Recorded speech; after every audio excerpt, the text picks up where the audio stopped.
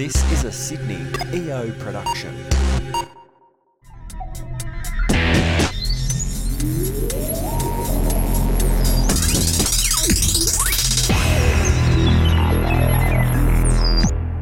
Welcome to episode 37 of the Sydney EO Business Podcast. I'm Brendan Tarazzi, the host of the show, and today I'm joined with James Breeze from a very, very warm Bali. Hi, James. Morning, how you doing?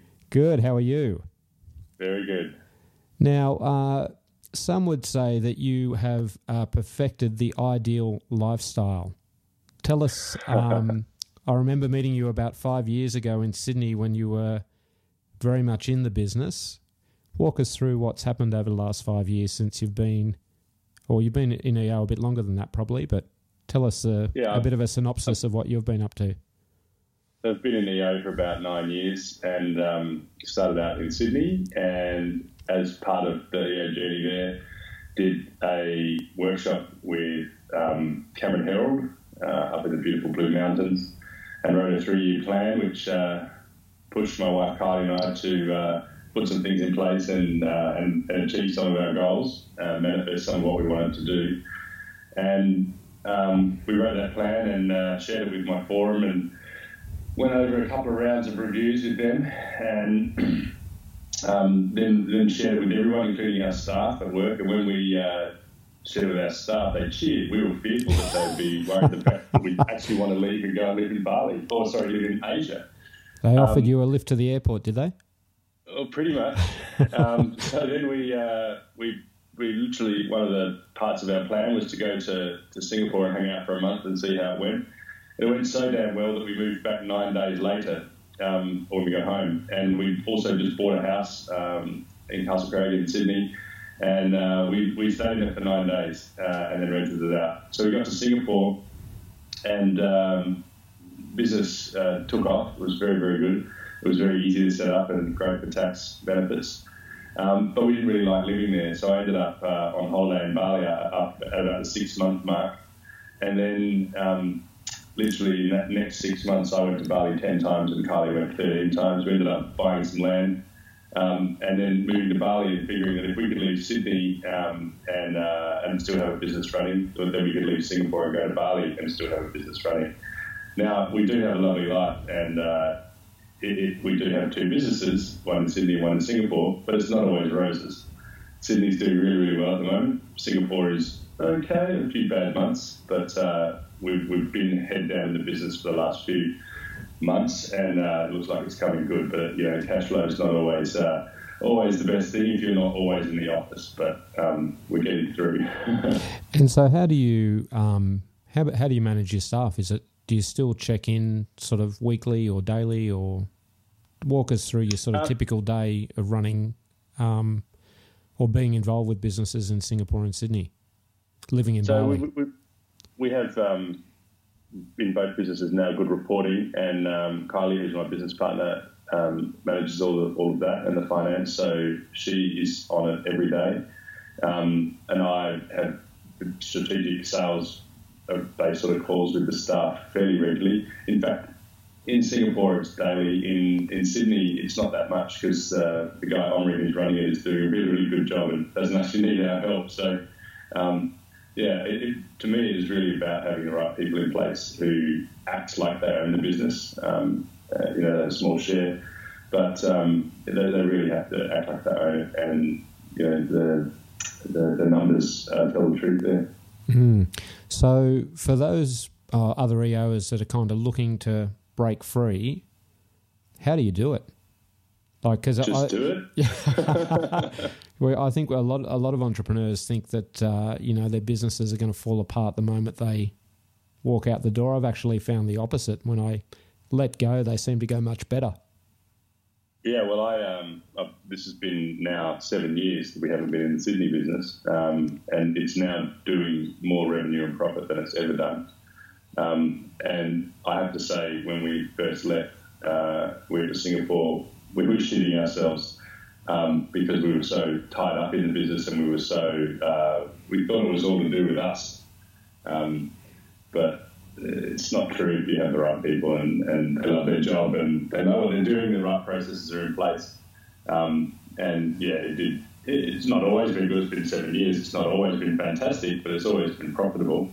And I think the thing that really makes it work for us is that for me particularly, when I look at what I want to achieve in life, it's not being stressed, having great experiences, having a great, compassionate community around me, and making money is kind of a nice to have, but it's not my goal. And if I can not be stressed and anxious and have those experiences, then making a little bit less profit is just fine. Because I was so sick of the day-to-day in Singapore and in Sydney. The routine was killing me, whereas here in Bali, my routine, and by the way, I travel a lot, so half the time I'm probably travelling, but mostly for EO trips, but and for business, of course. But, you know, my day here in Bali would be, you just called me, I just finished meditating, and then when we're finished here, I'm going to do some weights at the gym with my trainer. Following that, I'll probably do 3 hours of work emails and phone calls, and then have some lunch, maybe a massage, a few more emails and phone calls, and yeah, then catch up with some friends, maybe sunset drinks at the beach. But the thing that I always do, and this always surprises my clients, is that I respond to emails any time of the day, 24 hours. And so it does get a bit of a problem being on my phone all the time, but I will always respond straight away. So they don't even care that I'm not in the office in Sydney or in Singapore, because they get a response straight away. Do you think it actually plays to your advantage, them knowing, or do they know that you're based in Bali? Some do. Some of my long-term clients know, and they think it's cool. Most people, I will just tell them I'm in the Singapore time zone. Because some people totally corporate, mate. Yeah, exactly. Some people get a bit weirded out, but if I deliver what I promise and my staff are doing a good job, then why should they bother? You know, working remotely is much more common these days. So you know, I do have a usability testing business, and we do user experience research and design. So it is a little bit more hard to be away from the office, because we have labs and people come in and watch the testing, and participants come that we recruit from around the city. But, you know, I'm still making it work, even though we do have that sort of business. But as you say, you've got the right staff in place in Sydney, and so with those people in place, it all runs by itself to a degree. So the day-to-day anyway. Yeah. But the other thing I wanted to touch upon is that, you know, you letting go of these businesses on a day-to-day basis, so to speak, like not physically being there. It's actually, this has been my observation, it seems to have created some other opportunities for you over in Bali. So maybe walk us through some of the property, if you're comfortable, some of the property stuff you've been able to do over there. Oh, yeah. We've had a couple of successes in property. When we were living in Singapore and travelling to Bali on holidays, we were able to buy some land sort of in the middle of Canggu. And actually before about a month after we moved to Bali from Singapore, we sold our land and doubled our money very, very quickly and easily. Not to say that doing property in Bali is quick and easy. We were very, very lucky and happened to buy in a good place. And for those who don't know, Canggu has sort of become, I guess, over the last 5 years, has become, it keeps moving further out. So it sort of started in Kuta, 30 years ago, and then it went to Seminyak, and then the people are going further and further west, trying to get away from the traffic, and now Canggu has become the super hot spot. Yeah, we're walking distance to the nightclubs now. So when we moved here, or when we bought the land here 4 years ago, we were a good scooter ride to the nightclubs. Well, not that we do that. I remember being over there at the time. I'm like, why the hell has James bought this block of land in the middle of nowhere? And when I was recently over there, I couldn't believe the amount of. I'm like, God, this location's amazing. You've got all these beach clubs, and you know everything's at your fingertips now. If I look out the window over there, there's a road that's currently got rice paddies on it, and my friends tells me that there's 32 shops going in the next year. So, paradise, eh? Yeah, exactly.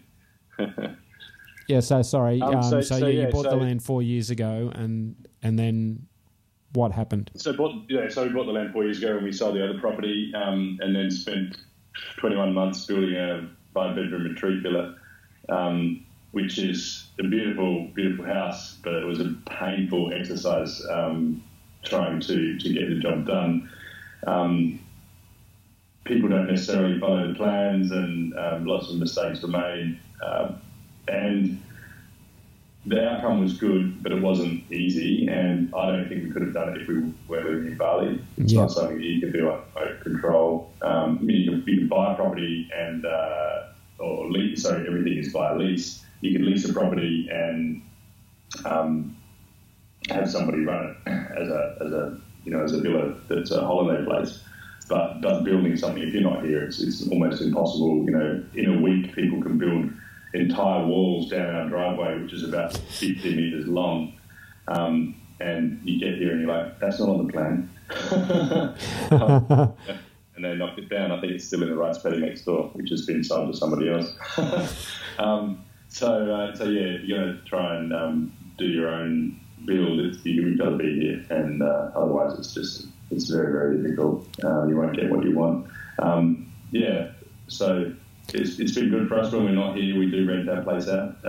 We certainly have had a few EO retreats here, and people coming to enjoy our beautiful garden and yoga shala and massage ballet and that sort of thing. We've actually got a forum from San Francisco coming over the week after next to do their retreat. So. Oh, right. So what happens then? You just get out and go somewhere else? I'm in Sydney when they're here. So when we do travel, we rent it out, and then if we happen to be here and somebody rents it, then we've got some places that we stay which are cheap for us. So there's still a bit of profit in it. And so, what sort of setup have you got with the house? Like, paint us sort of the lifestyle, because the house, by the way, for anyone who hasn't seen it, is incredibly impressive. It's got a beautiful long 50-metre driveway coming in with bamboo trees shading you all the way down, and then it's like if anyone's read Uno's Garden, which is a child's book, it reminds me a little bit of that. It's just this tropical paradise with an amazing pool, and so it's what I'm curious about is, like, if you were to do something like that in Sydney, like on a factor of how much longer it would, the cost that it would be. Hang on, I'll just get rid of this. I should have had the phone on silent. Would it be, I don't know, 5 times as much to do something in Sydney? Because I mean, it's about 2,000 square metres, the land, and then 2,000 square metres. The build was about the build and all the fit out was about 1.3 million Australian. Yep. And we get about $1,000 to $1,200 Australian a night for the place. So if we're not here, we could be getting a good return. Of course, we've got a 30-year lease, which means that it's not going to. Well, it is growing in value, but as time goes on, people are less likely to want to buy it. Yep. They can extend, but they've got to extend at the price that the owner wants at the time, and we're more than double. The value is more than doubled in the last 4 years. So you didn't put on any options when you originally leased the land? I mean, in 30 years' time, you'll be, I'm guessing, about 70 or... Yeah. So you may not want to live in Bali at that point. No, I probably will want to live here, but I'll have to go surfing every day. So yeah, I don't know. Yeah, we sort of look at it as something that we can make money out of straight away, and it's not going to take a long time to pay it back if we're not here. We have thought about leaving Bali and renting it out more, or actually building another little villa on the side of our place, which we probably will do. We've got the plans done, and then we can live here if there's people staying, and they won't see us because we'll be hidden.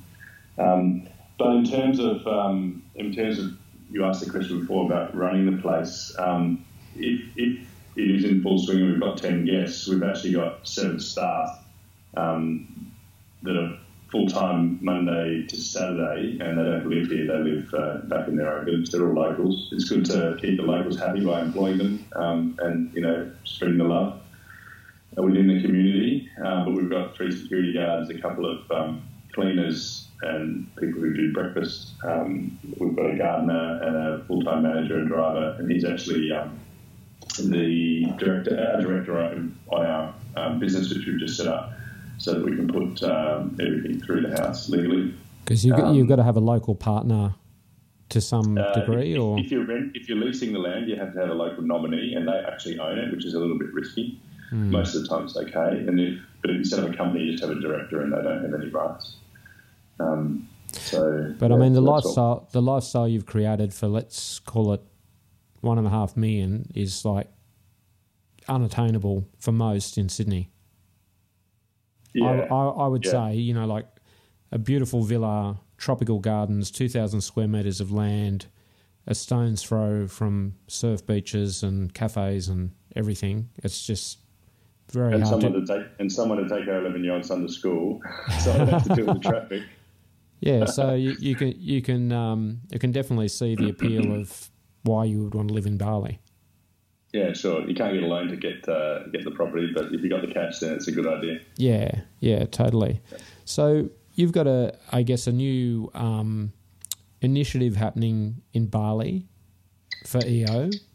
Yeah, lucky I had a surf with you last week, so you know what the questions are. Yeah.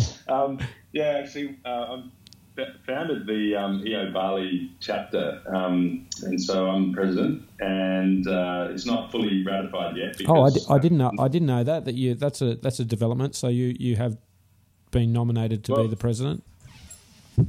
Yeah, well, the EO nominated me because I did all the work. Yeah. Well, that makes sense. So we're setting up a board at the moment. It's not fully ratified. It's not going to happen until the 1st of January because any elapsed members, like my wife Carly, they have to pay their sign-up dues after the 1st of January, so we'll just wait till then. But we had an event here a couple of weeks ago, and we had 33 people turned up, potentials, existing and lapsed members, and we've got an agreement, and almost all of them signed up and given the credit card details of 21 people to start the chapter. I was a bit reticent to do it because everyone in Bali travels all the time, and I didn't think that anyone would be that keen. But it turns out there's nothing else here for type of entrepreneurs. There's no networking groups, and the community is reasonably small. Quite a few people who are at the party knew each other. We've got a couple of nightclub owners and things as well, which is going to make it fun. Yeah. But we're going to do bi-monthly forums instead of monthly. But I think the events are going to be absolutely insane. Next level, I would imagine. Yeah. If anyone knows Tropicola or La Brisa, we got both of the owners of those have signed up.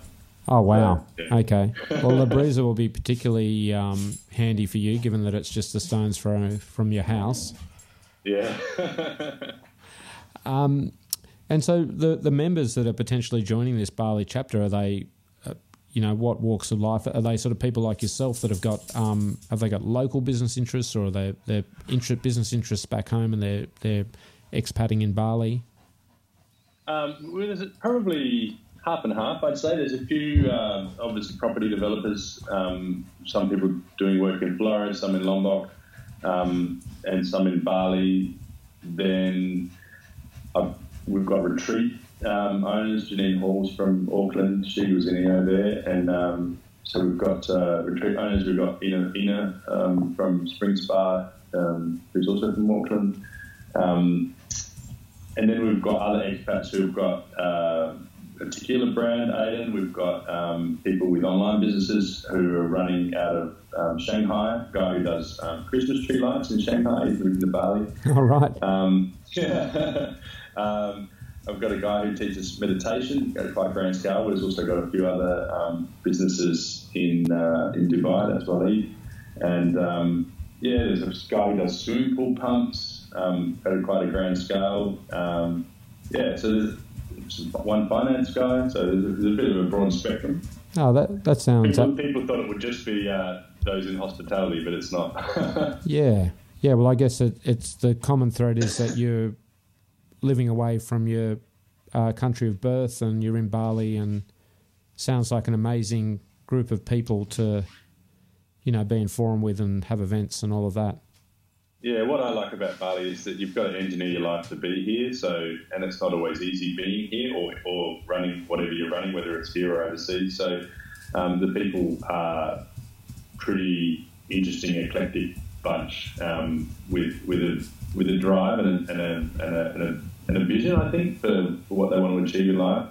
Most of them have got kids, and there's 6 international schools in Bali, and so you can get, I'd say, very good schooling. Where Ben goes is registered on the IB program, so it's totally fine. But the people are super cool, and with the chapter, we're making it a much more conscious chapter than certainly what I've experienced in some other places, in EO events that I've been to.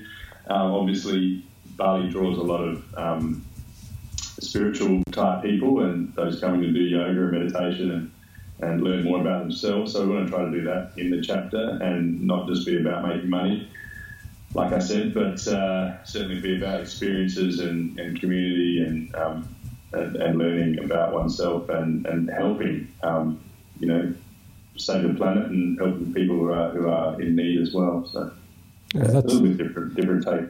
Sounds absolutely amazing, and Global EO have got right behind you.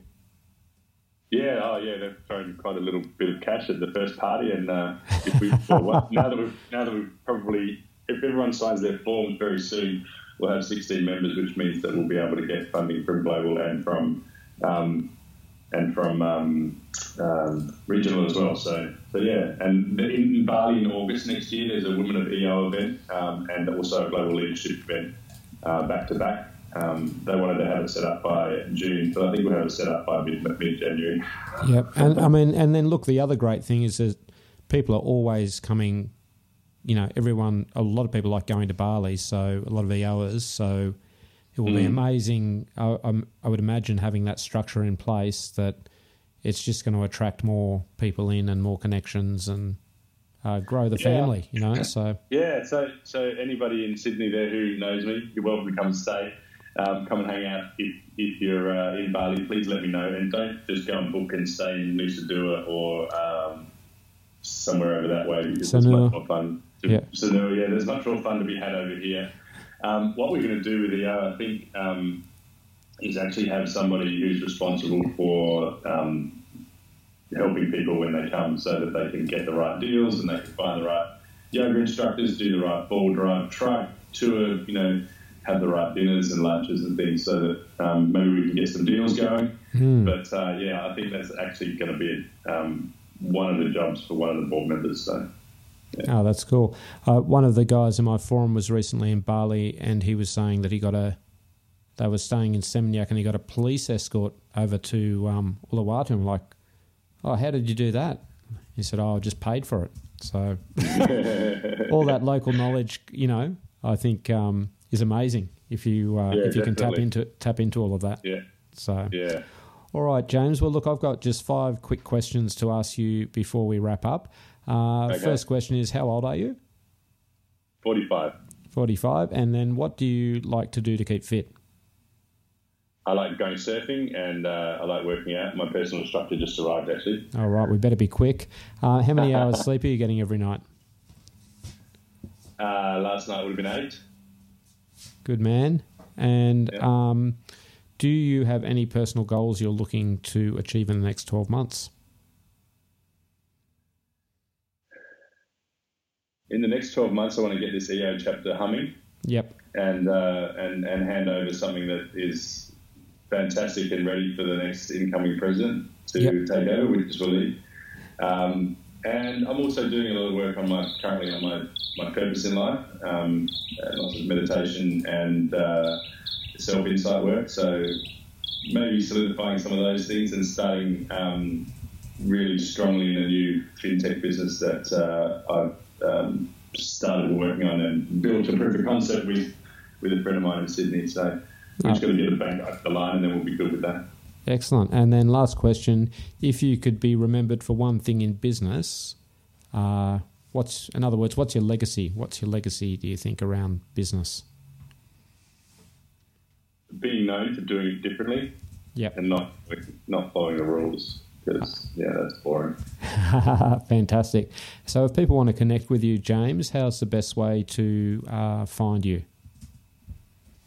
I'm James Breeze on most things, JamesBreze on Instagram, or you can... Skype, Facebook, Facebook me. Messenger, that sort of thing, yep. Yeah. Okay, that's brilliant. Okay, James, thanks so much for your time today. No worries, mate. We'll see you soon in Bali. See ya. Cheers.